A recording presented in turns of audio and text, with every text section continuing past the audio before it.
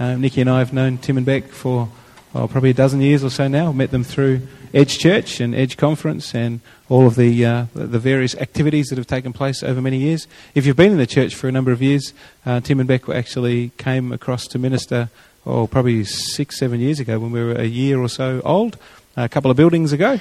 And we've stayed in touch over the years, love them dearly.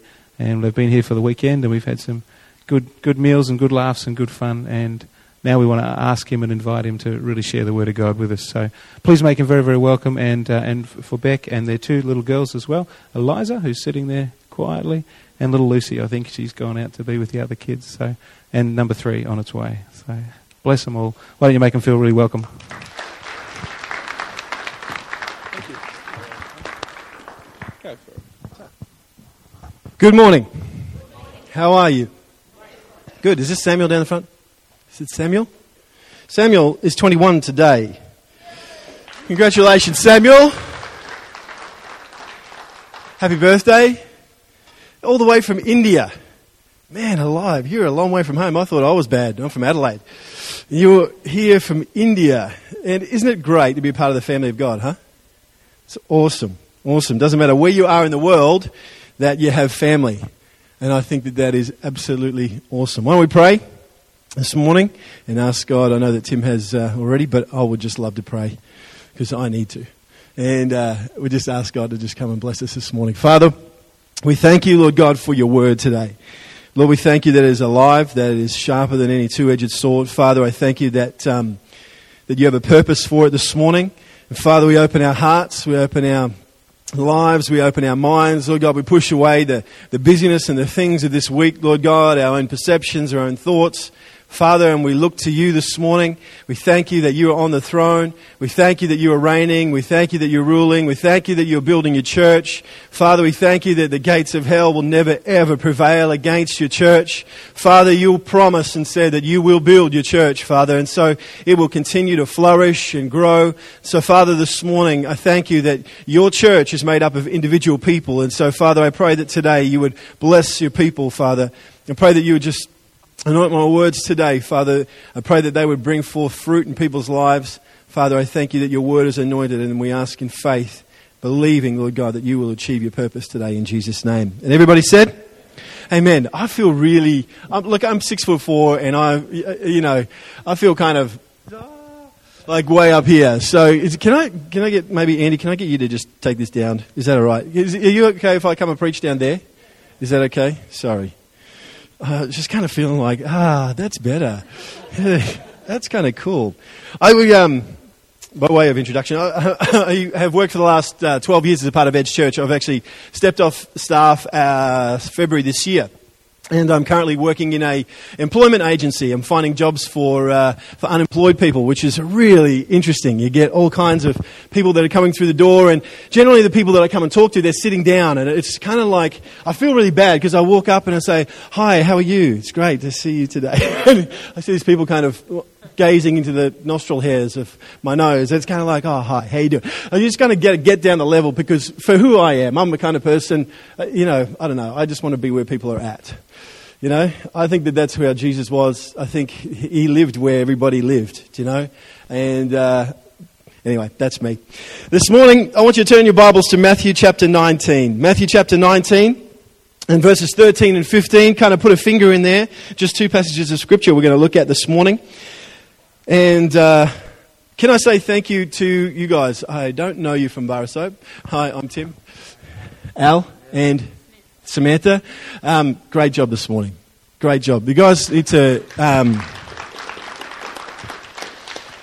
The sense of the presence of God, the heart of worship in the house is absolutely awesome. And that's reflective of you as people, You walk into a church and the heart of worship is dependent upon the readiness and the openness of people. So I just want to encourage you this morning and bless you because it's great to walk in this morning and you just feel like you're home, and it's when you step into the presence of God. Thanks for your sensitivity, and that's awesome. So, okay, Matthew chapter 19, and also I want you then kind of put a finger in Luke chapter 19, verses 1 to 10, which is where we're going to spend most of this morning. But Matthew chapter 19, just want to read to you. And short passage from here. It says this in verse 13. It says, one day, some parents brought their children to Jesus so he could lay his hands on them and pray for them. But the disciples scolded the parents for bothering him. But Jesus said, let the children come to me, don't stop them, for the kingdom of heaven belongs to those who are like these children. And he placed his hand on their heads and blessed them before he left. Just had a bit of a random thought just then. Now, we couldn't have kids for about 5 years, and then God, basically the doctors told us we weren't able to have kids, and then God had another plan. And 3 years ago, Lucy is 3 years ago, we had our first little girl, Lucy, and now obviously we have Eliza, and our third little boy is on the way and due in November, so we're very excited about that. Having kids has been a very interesting journey. I loved life, and we were really looking forward to having kids, but how many of you know, having kids, it's kind of got this picture that is like awesome. You know, kids is fantastic, and having them running around and coming up to you saying, Daddy, how art thou? You're so good looking, and what would you like me to do for you today, Father? I don't know about you, my kids don't do that. I think that that's kind of why these parents were going, Jesus, please touch our children. I think you standing between a desperate parent and some kind of glimmer of hope that these parents were having, saying, please, God, you've got to touch my kids because I need help here today. And the disciples go, no, come on, this is Jesus. And I'm going to tell you, don't get between a frustrated mother who's trying to get to Jesus. That's not cool. Jesus steps out of the way. No. Look, you need to understand that there is something happening here at the moment. You need to understand, he takes and seizes the moment, and like the amazing way in which Jesus does, turns a simple, in some ways, kind of random moment and turns it into this deep, profound teaching that has echoed throughout the years and echoes throughout the centuries, and today lands in our lap to be able to speak to us about the simplicity of what he wants to share with us today. And Jesus in this moment says, no, let the children come to me, don't stop them, for the kingdom of heaven belongs to those who are like these little children. The kingdom of heaven belongs to those who are like these little children. The kingdom of heaven is owned by little kids, by those who are like little children. The thing I love about little kids, I love about my kids, is when I do come home at night, I walk through the door and all I hear is, Daddy, Daddy's home, woohoo! You know, and it's just, let me tell you, it is the highlight of my day. That's Beck. It doesn't, there's a sense of relief. Someone else to pass the children. You know, it's kind of like, that sense of, I watch my little girl, watch Lucy, and she'd sit there and she'd stare up at me. There's that sense of awe and wonder about everything around about her. There's this sense that you as parents can do anything that you wish, anything that you like. I mean, for us, we're sitting down watching television, and you see Lucy, and she's kind of like sitting there, and she thinks that TV is like, well, maybe if you've got TiVo, this works, but we don't. So she thinks television is like a DVD. So she'll be watching one of her shows, and it will stop and say, Mum, let's watch that again. Sweetie, I can't put that show back on. No, put the show back on. I want to watch Dora again. No, you don't understand. It's like this understanding that you as parents, you hold the remote control. You can do anything you like. And in a child's mind, there is this sense of awe and wonder and expectation and simplicity of faith that inspires. And Jesus in this moment looks at and highlights and says, guys, if you want to know who owns the kingdom of God, it's those that maintain that kind of attitude. It's those that maintain, they're the ones that own, they're the ones that have ownership, they're the ones that the kingdom of heaven belongs to. Is those that have that kind of maintain that sense of awe and that sense of wonder. And the thing that is so prevalent about little kids is the simplicity of their faith. To me, and I've shared this with quite a few people, I've shared this with Tim and Nikki, and there's a book that a friend of mine gave me a little while ago, and if you ever get a chance to get a hold of it, I would encourage you to do so. It's called The Simple Church, and it's been an absolute challenge to me personally.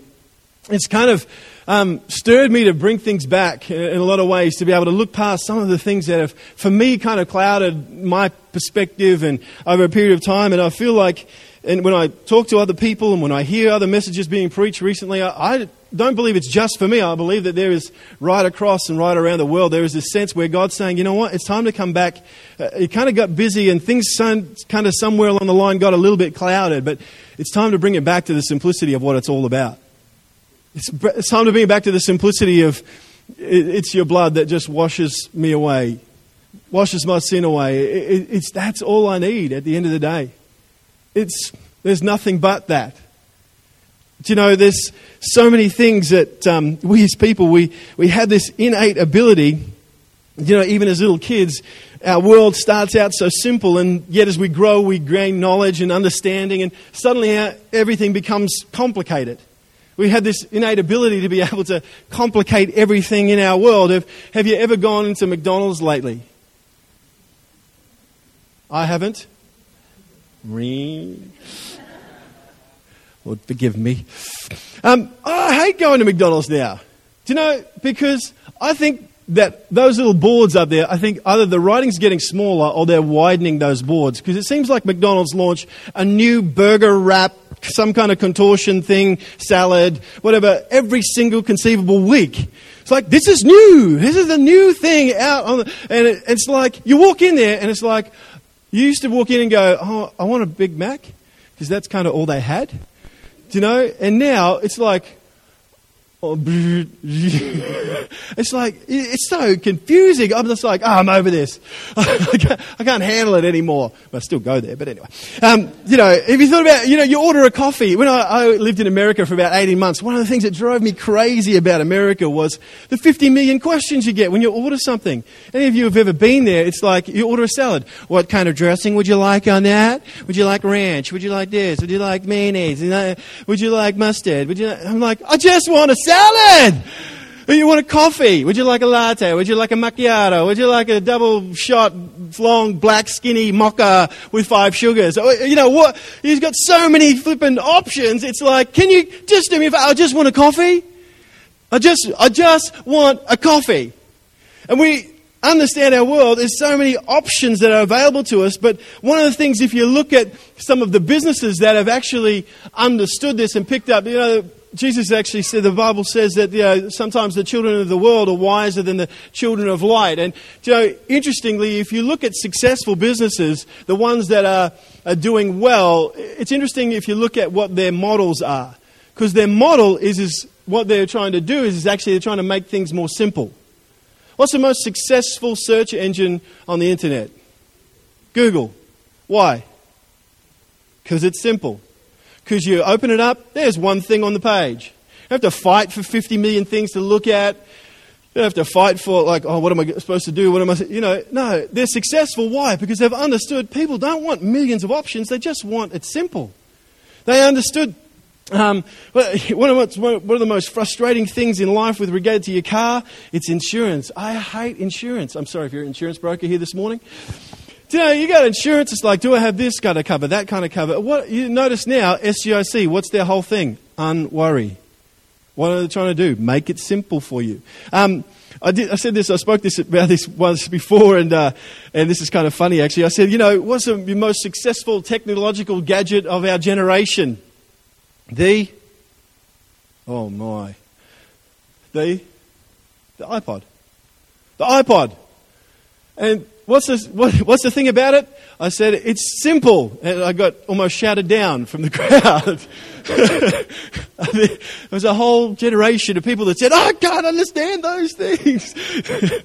But the reality is that I've got my little, she's even playing with it now. I was watching with my 16-month-old little girl this morning, turns on my phone and then unlocks it and knows exactly what to do. I'm sitting there going, that's ridiculous.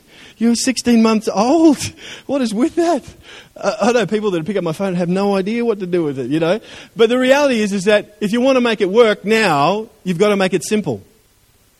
The funny thing is in the kingdom of God. When God started out the plan, the purpose, He sets up this massive garden, does all this kind of stuff as far as gives to mankind this amazing opportunity and incredible scope and range for him to be able to live life and live it to the best. And He gives one thing. He doesn't give him multitudes of things. He just says, here, this tree in the middle of the garden, just don't eat from that.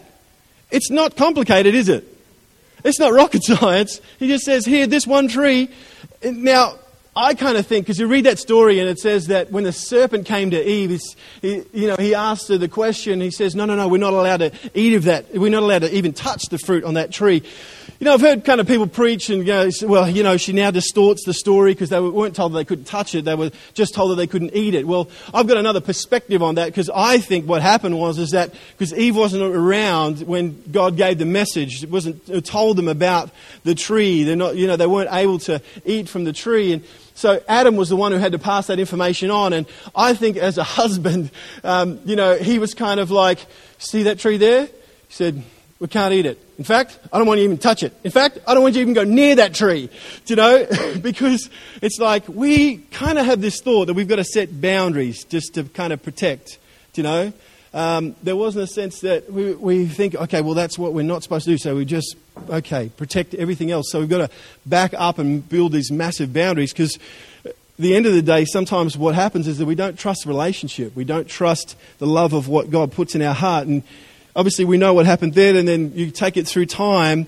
Amazing, when I actually did some research on this, I found out that the Pharisees, by the time Jesus came to the earth, the Pharisees had 614 different commands for people to live by. They had taken the 10, and they had taken it to 614 different commands. So, you've got to understand that there was 248 that you were required to do, 365, one for every single day of the year. These are the things that you are not supposed to do. How did they come up with the number of 614? It's the number of actual digits in the 10 Commandments. So they take the 10 Commandments and go, okay, there's all these little symbols in there. So that's 614. So okay, we'll make up 614 rules for people to live by. And you think, here's God. God's going, hey, whoa, wait a minute, guys.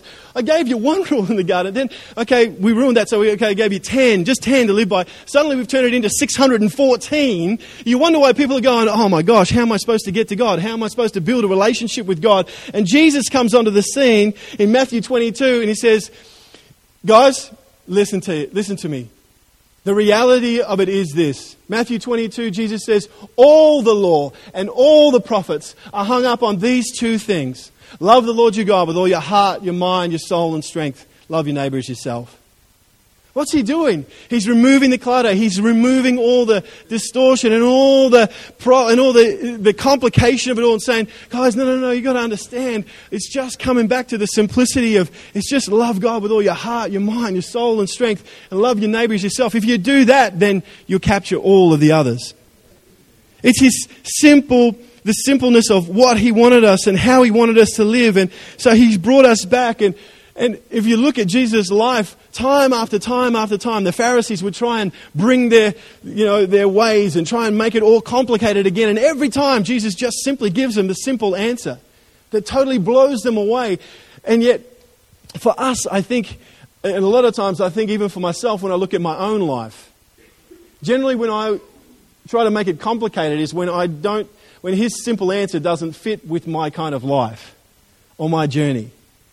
Because sometimes he says, no, just obey me. And I go, no, but you don't understand my circumstance. You don't understand what's happened. And you don't understand the circumstance. You don't understand what they did to me. You don't understand what was said about me. No. And Jesus just says, no, forgive. It's that simple. It's not about all the stuff. I remember sitting with someone recently and they rattled off all of this stuff. And they're going, yeah, and this person, and they did that, and they did this, and they did that. And so what am I supposed to do? And I'm sitting there and I'm going, I'm really sorry that that's happened to you. But at the end of the day, he just simply says, forgive. And sometimes I understand because we've all been there, we've all been hurt, we've all had...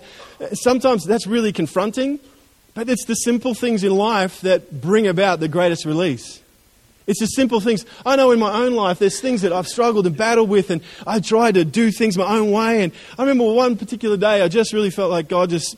It's time to do this the right way. I talked about open some stuff up, and you know what? I was sitting there, I'm going, God, this was so easy. In some ways, because I'm sitting on the other side so released and so free, and yet all it took was me just to simply obey. It wasn't hard. There is so much in the Word of God that I believe where Jesus brings us back to the simplicity of what He asks us and what He calls us to do. And, there is, for me, this has kind of been a real journey, and I'm looking at a whole bunch of different facets to this journey of simplicity, and things like simple trust and simple obedience and having a simple purpose. But the one I want to talk to you about this morning is Jesus' simple priority. Having a simple priority. Luke 19 and 1 to 10. Are you doing okay with this? Is this all right?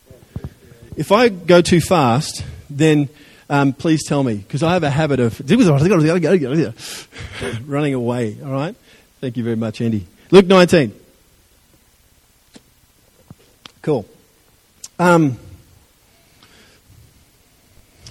read Matthew 19 because that won't work. Luke 19, verses 1 through to 10. Jesus entered Jericho and made his way through the town. There was a man there named Zacchaeus, and he was a chief tax collector in the region, and he became very rich.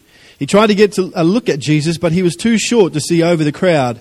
So he ran ahead and climbed a sycamore fig tree beside the road, for Jesus was going to pass that way.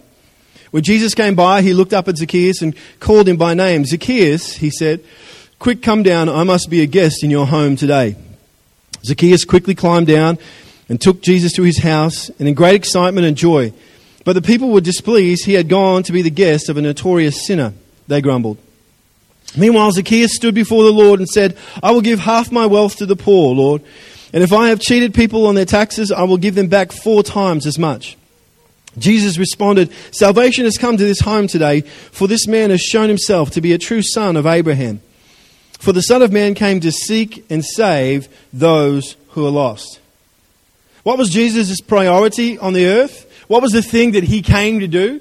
There's probably about, it's a great little word study to do, and I encourage you to have a look at it, because there's about 4 times when Jesus says that I came to do this, or I came to do, only 4, that's it.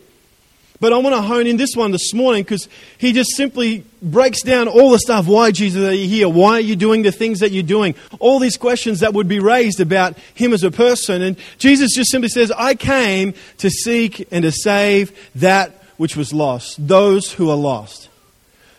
Jesus' priority was simply and purely to try and find those that were lost, those who had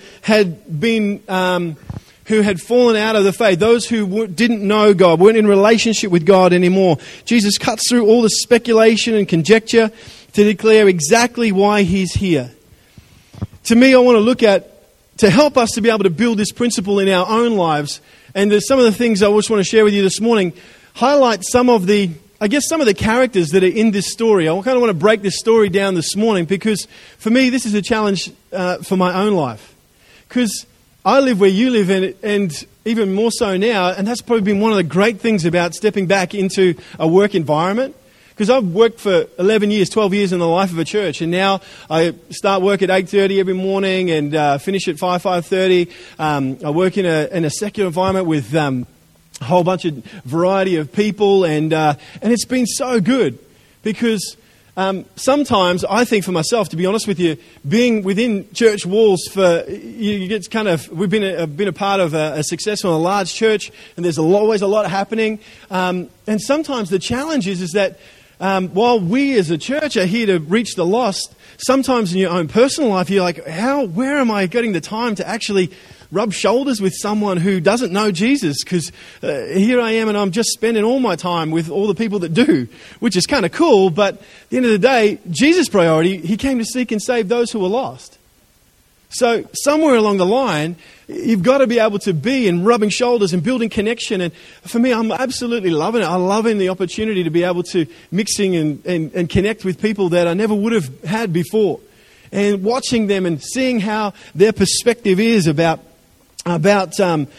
Jesus and about the church, and some really interesting discussions. And it's just, it's been absolutely amazing. But in this passage, there's been some things, I've come back to this because I actually preached this message some time ago, and God's kind of brought it back to me and shown me and revealing to me things in this whole journey that can help me to be able to make sure that I make the main priority still.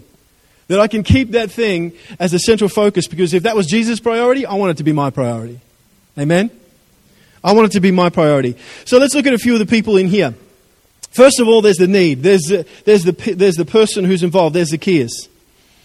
Zacchaeus is in some ways, again, it's one of those situations where Jesus takes an instance and turns it into a teaching session, because here's a guy, and he represents, to a degree, a generation, because the reality is that he was short. He wasn't like me. He was like this high. He was, he's has amazing wealth and has everything that you would kind of perceive, and yet his growth, his development is stunted.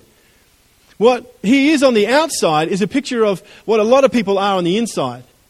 See, there's a generation out there that for some reason or another, their growth, their development, what God intended them to be has been stunted. It has been stopped. It's been limited. You see, I hear it day in, day out in my lunchroom. I'm surrounded by single mums who have done it hard. One of my managers, her husband broke her nose. He ended up leaving, and one of my other colleagues, her husband ran off with her best friend's daughter. And I'm sitting there and I'm going, it's just these incredible stories. And for me, I'm sitting there going, God, you hear this day in and day out. There was this generation, and I hear and see their perspective, and part of me kind of goes, I found myself kind of reacting a bit, and then I realized, you know what?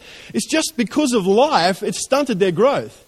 They've been damaged, and they've been hurt, and they've been broken, but all of us have in some way, shape, or form. And the only thing that's lifted us, the Bible says, it lifted us out of that miry clay, lifted us out of that pit was our relationship with Jesus.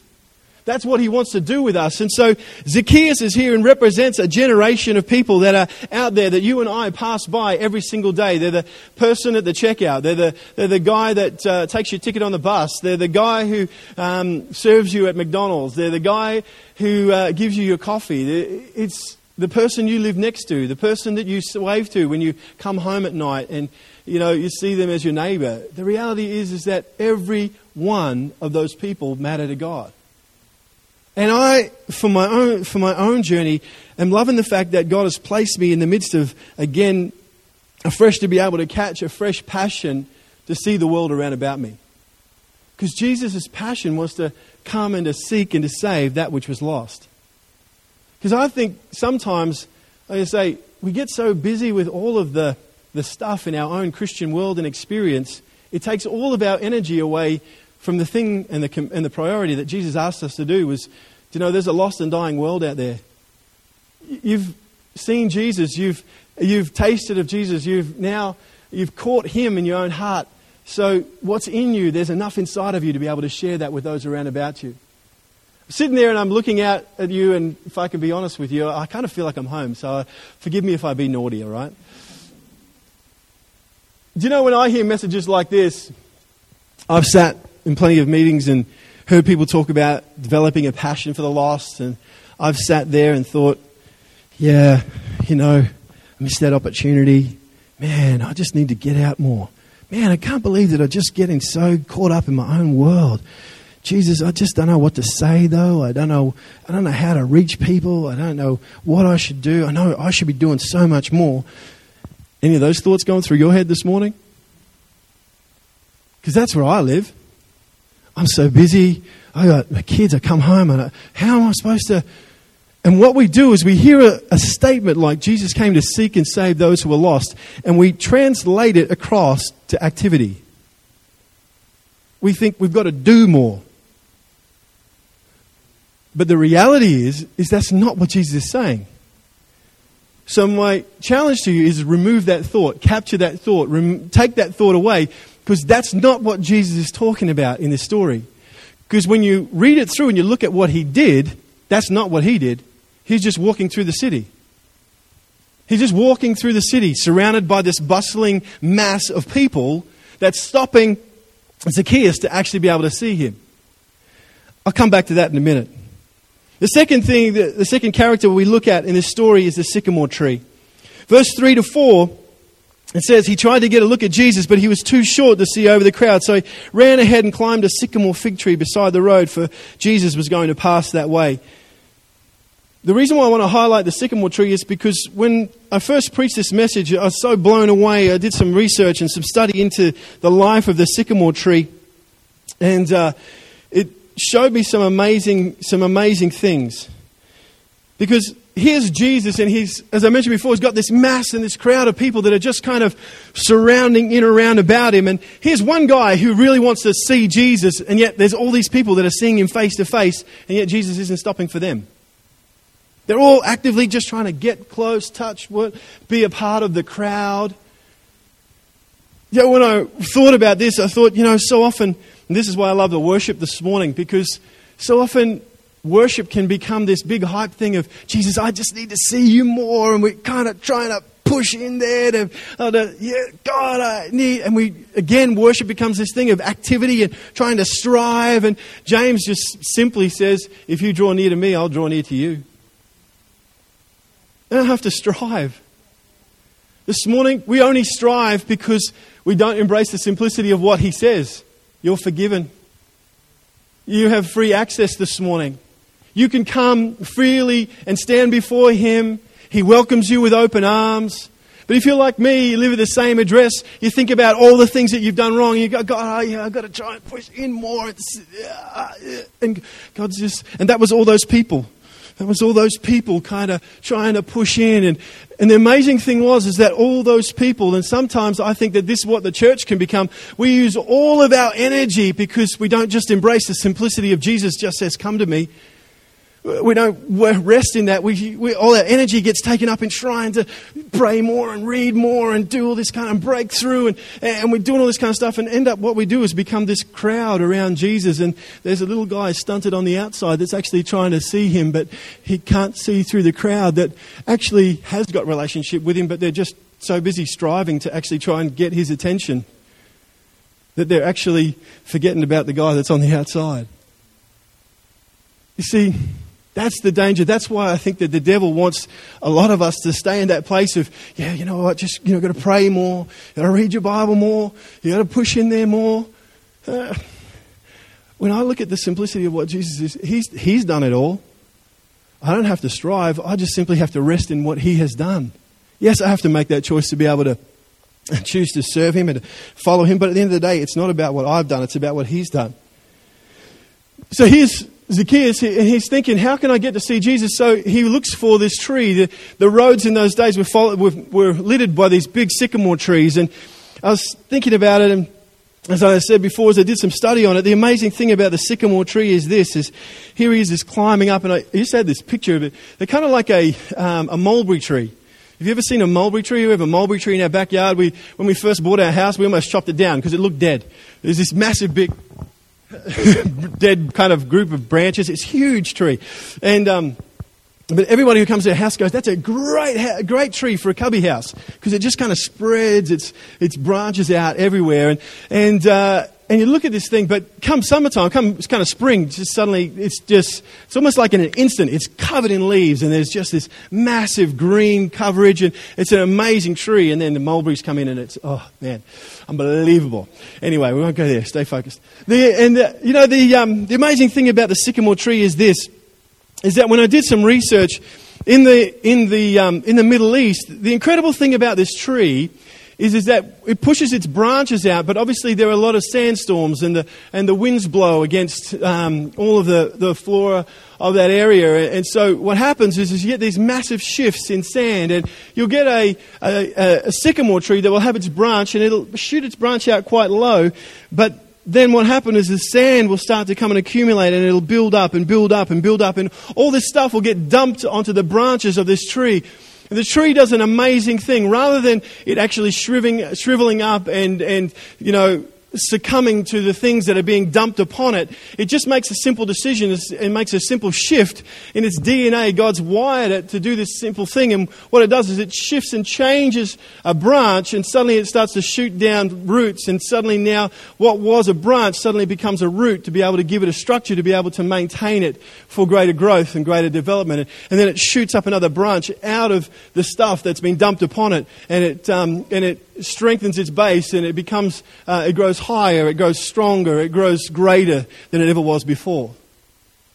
And I was sitting there and I'm thinking, the Bible doesn't waste a word, so why does it mention a sycamore tree? And the thing that got me was this, and this is, I have to be honest with you, because I I was debating over and praying over what I was going to share with you, and I have to honestly say that I believe that this is a word for you, that this is a picture for you as a church to be able to grab hold of in the heart of the church this morning. That, you know, that the picture of the sycamore tree is an amazing picture. It's something that I believe that God wants to encourage you with, that God wants to build into your heart this morning on an individual basis, but also as a church, that though the winds have blown, though the sand has come, though the things that have been dumped in some ways against you and on top of you, the amazing thing about that is it's those things that enable the sycamore tree to be able to push to whole new levels and realms, so that what it became was a vehicle for a man who was stunted in his growth to finally be able to come and see Jesus. You see, so often we don't understand. In my life, I'm only 37. I'm at that point now that I can't even remember my own age. That's so bad, isn't it? I'm 37 years of age. 37 years of age, I'm not ancient yet. I'm a young man. And but I've lived enough of life and been around enough in church life and just in life to know that life is not always rosy. There are things that blow against you from time to time and season to season that sometimes it seems like, you know what, I'm just covered in a whole bunch of sand here. God, what is going on? And if we become insular and we ask all the questions of perspectives, we look inward and we can shrivel and we can succumb to that thing. But God is saying, no, understand that, you know what, it may not have been my ideal. It may not have been my purpose, because I would have loved you just to be able to grow into this beautiful tree. But maybe you never would have grown to the height that I wanted you to grow, so that someone else could benefit from that and be able to see Jesus, if I didn't put some sand up alongside you and build and strengthen your roots so that you had the ability to be able to cause people to be able to see Jesus from another perspective. This morning, I want you just even right now, just to be able to bow your head right where you are, just right across here. Please, I know there's people here this morning, and I know that there has been some challenges. So that's to me is not something that is new. But I just want to encourage some people here this morning. If that's you today, I'd just love to pray for you. I just want to pray for you that God would cause you to be able to see afresh, that you would be able to that He would enable you by His grace to be able to understand that you maybe don't see it just yet, but there is a reason, there is a purpose that God has to be able to cause those things that maybe have come against you, that have blown up against you, things maybe that have been dumped upon you. Maybe it's years ago, maybe it's not now, maybe it's things in the past. You're going, God, why is that? Today, God wants to be able to cause shoots to come and rise to a new level. Cause those things to actually become things that ground you more and stabilize you more, so that you can then grow to a whole new level, so that you can become something, a support structure for someone else, so that they can see Jesus. If that's you this morning, I just simply want you to raise your hand right where you are. If you could, that'd be fantastic. Thanks. Awesome. Anyone else? Fantastic. Brilliant. Awesome. Father, today, I thank you, Lord God. Father, I thank you that, Lord God, that you would encourage each and every one of these people today. Father, I pray that they would have, through your grace, the ability, Lord God, to be able to place those things at your feet. Lord, whatever they are. Lord, I thank you that you are amazing and that you have the ability. Your word says at Jeremiah that those, Lord God, who trust in you, you said your word says that they'll be like those planted along a riverbed whose roots run down deep. And Father, I pray that you would cause them to go through new levels in you. Father, I pray that this would become, though it'd be difficult, though it'd be hard, Father, I pray that you would use it and cause it to be something, Lord God, that someone else, Lord God, that it becomes a vehicle, Lord, something that upholds someone else for them to be able to see Jesus in a new way. Father, I pray you bless each and every one of these people today in Jesus' name. You see, the third person that we see, the third character that we see in this passage is Jesus. The incredible thing is that I love about this passage is that he sees the one. He sees the one.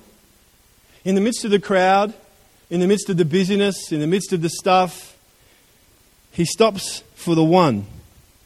As I said before, sometimes we think that the scripture is all about activity. It's all about us doing more to try and seek and save the lost. We're going to strive and make something happen and, make and coordinate all this stuff. But it's not what Jesus is talking about. He's talking about perception. He's talking about what do you see.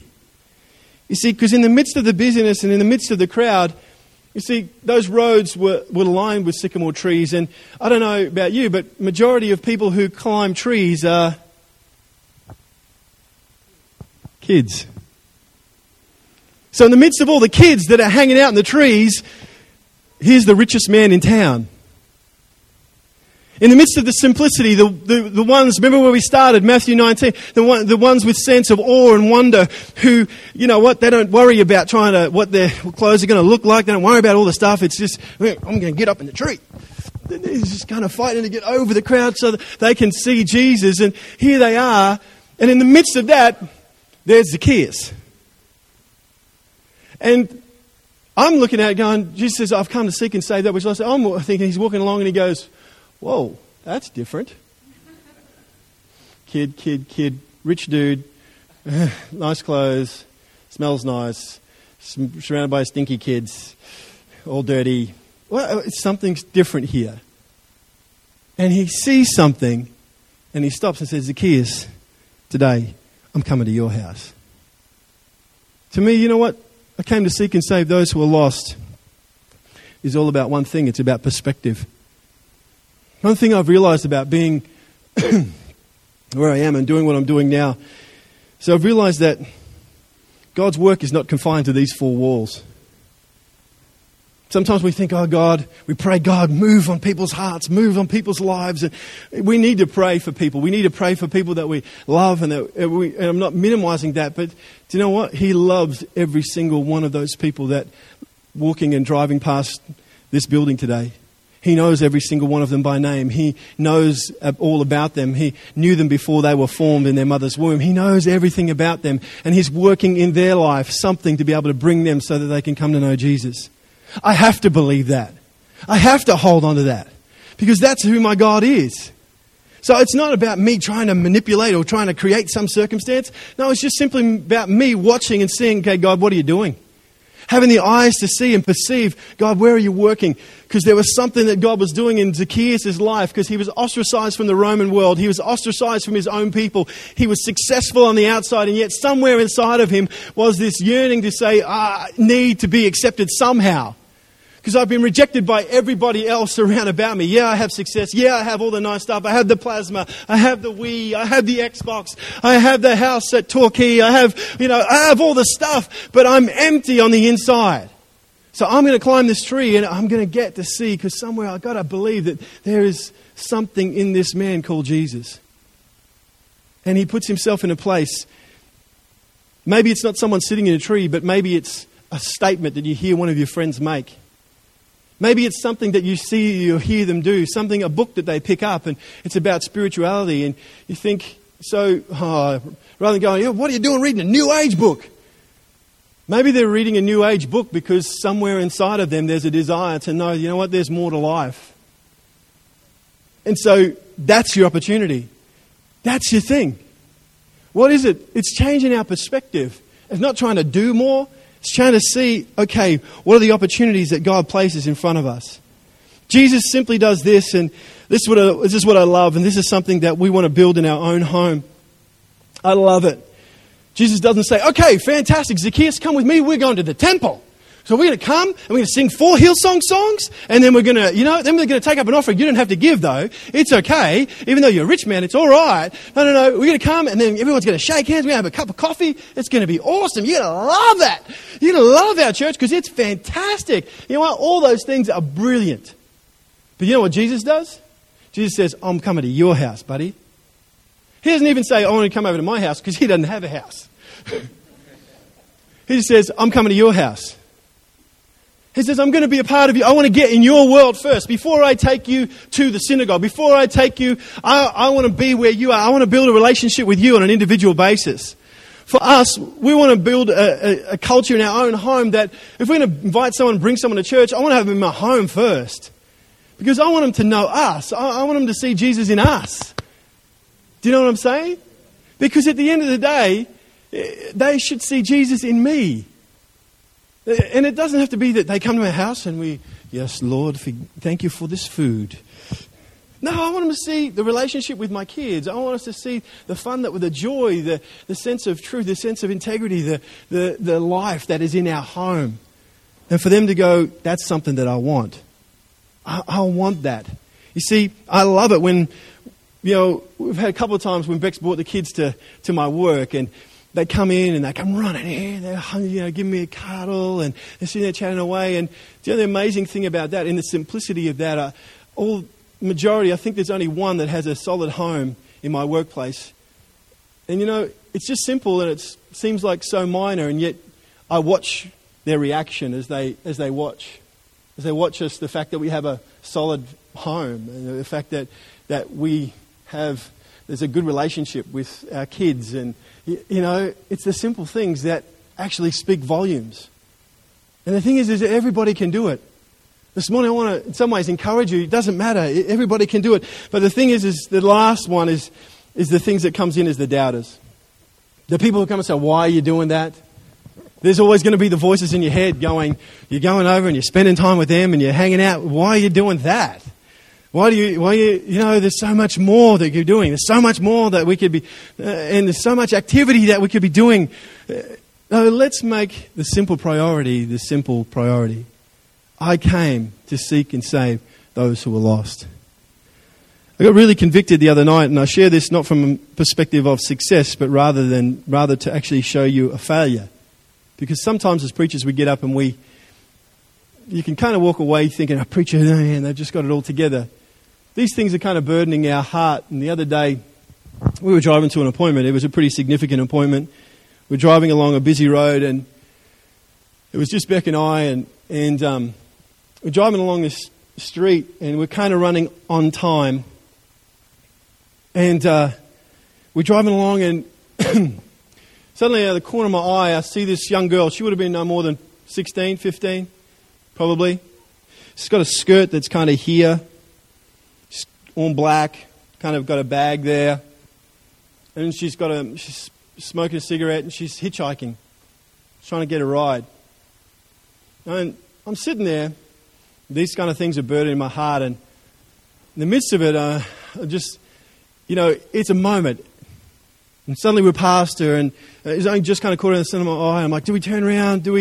What do we do? Do we stop? And then it's kind of like, we're running late. And we should really be there. And we kept going. Love to be able to tell you that it went back and picked her up and dropped her off, but the reality is, you know what? I didn't.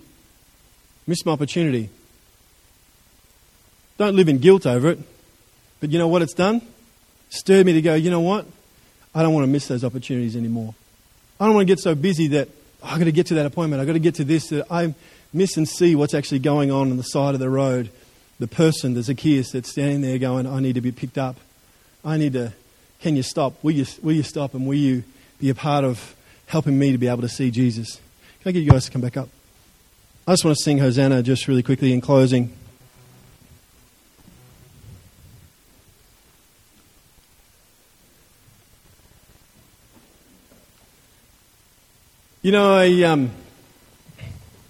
I share that story with you because, like I said, I want you to understand that I live where you live. And we learn the same way. Sometimes when you preach a message like this, like I said before, you can kind of think, it's about me doing more. Feel a sense of guilt, feel a sense of opportunities missed. That's not God's heart this morning for you.